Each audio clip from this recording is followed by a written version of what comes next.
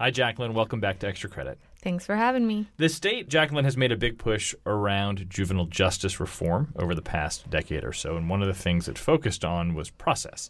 So there was a time not too long ago in the state where teenagers who committed crimes were tried and sentenced as adults, but that's changed over time. Most juvenile offenders now under the age of 18 will be tried in a system designed for juveniles. How has that worked out? Connecticut back in 2009 changed the law to rethink who goes to the juvenile justice system.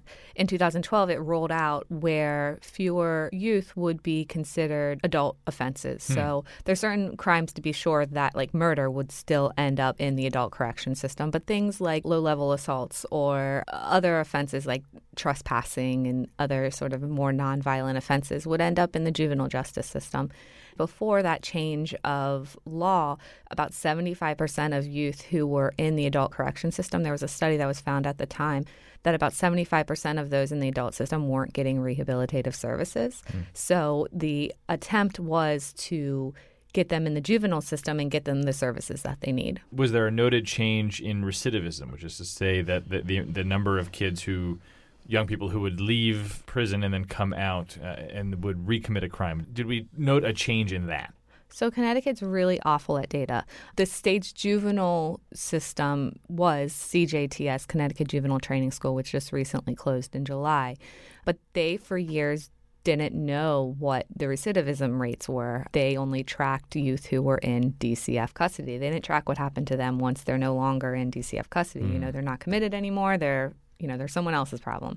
That said, the number of youth who are being arrested each year has declined significantly. The number of youth who are being incarcerated each year has declined significantly. So there's a lot of indicators that are headed in the right way, but on that, that critical one about recidivism, it's kind of hard to say what happened over those years. Okay, well, before we leave this topic of juvenile justice, we could spend a lot of time talking about it.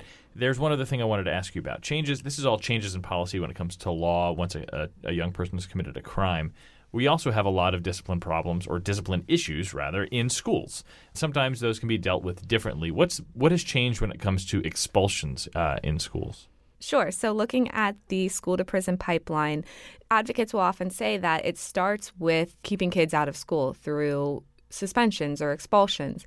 And so in recent years, there's been some attempts to really restrain when students can be expelled from school or can be suspended from school. So it started with restricting when students can be suspended. So they can only be suspended for violent offenses.